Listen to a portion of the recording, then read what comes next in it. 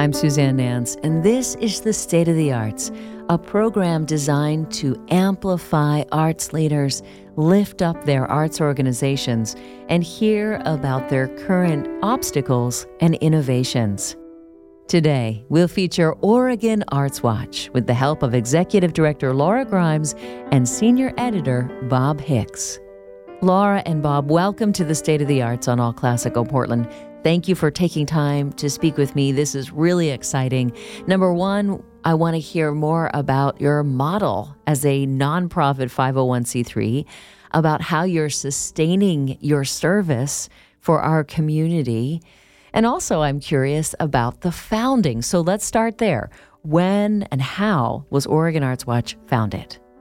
It was founded in 2011. We like to joke that it was founded in the back pocket of Barry Johnson, founder and publisher, which is sort of true. Really, Barry and Brett Campbell, who's our other senior editor, are the two who've been here from the beginning. It's really been kind of a grassroots effort. We have grown exponentially in the past 5 years or so. We have 60 contributors in a given year. Some of them are very regular contributors and some of them more occasional. We have 7 editors. We have really expanded in the past few years, covering broader series, more in-depth. And we have people who have expertise in each arts genre, so they provide real authoritative coverage in each area. And one thing that we've done that I think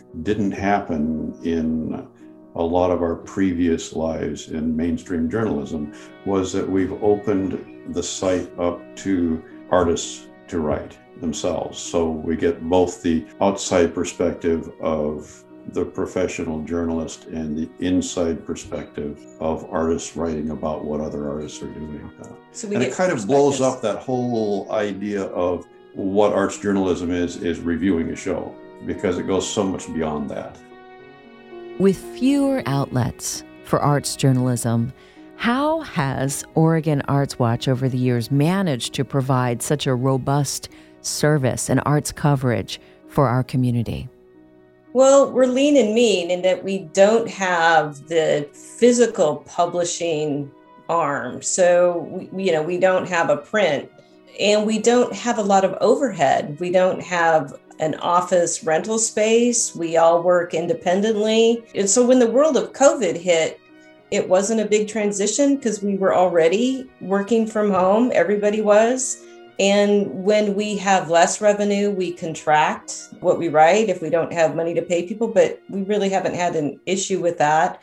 And when we have more money, we have more money to pay people. So we're flexible. People who write for us usually have other work elsewhere to help pay the bills. It's not like what we can provide is a big wage for someone to completely be supportive on.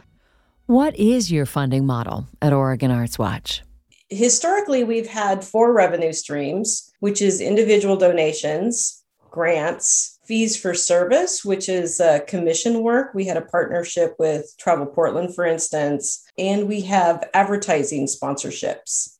The pandemic disrupted quite a bit. Advertising was going to shut down. Our partnership with Travel Portland, where we provided content for their website, they had to decrease everything to just essential expenses, understandably.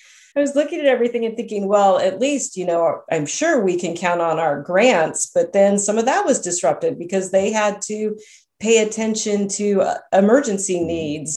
As it became more and more evident that this was going to last a while, not only were people not going to be able to afford ads, and most of our advertisers were cultural nonprofits that were especially hard hit, then I thought, well, why don't we just make ads free to all the cultural nonprofits, which seemed like almost a harebrained idea, but we could provide this very important support in their time of need to continue to give them visibility. It would make our site look lively. And then the only requirement we have is that they acknowledge us somehow so that we build our audience and gain more branding and recognition. We started a special fund to pay for that free program. And we asked people to support that, which has been just remarkable. People have really responded to that. Really stepped up. And in up. a way, they get double bang for their buck because they support us and they support the organizations that are getting the free advertising. Which has turned into something really wonderful. We have made everything work just fine, actually, amazingly. It's probably a good idea to underscore that we set up as a nonprofit, as a 501c3, which at the time was highly unusual for journalism. Yeah, back in 2011, 10 years ago. It's becoming much more common. And as you look back over the past 15 months, how has this year changed your thinking or your approach to your work? We've used this past year, actually, to really kind of drill down, and we've developed some special projects. We have 2 big series that focus on the Indigenous community. We just received a grant from the Oregon Community Foundation to fund a project that documents the tribal members of Warm Springs, and we're really excited about that. When you look back years from now, will there be a story that you're most proud of that you covered during the pandemic? I'm not sure I look at any particular story or set of stories. I think what we've been able to do has been to scramble and keep up with the extraordinary changes and trying to do it from a culturally centered point of view. I don't think we have a huge number of answers. What we have been able to do, I think, is to reflect the questions that everyone has. Probably for me, the best part of the past year in terms of what we've done has been simply to be that voice.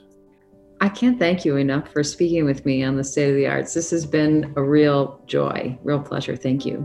Thank you for having us. That was really nice. Thanks.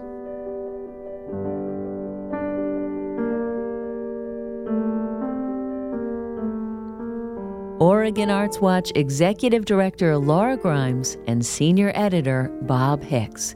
To learn more about Oregon ArtsWatch, visit orartswatch.org.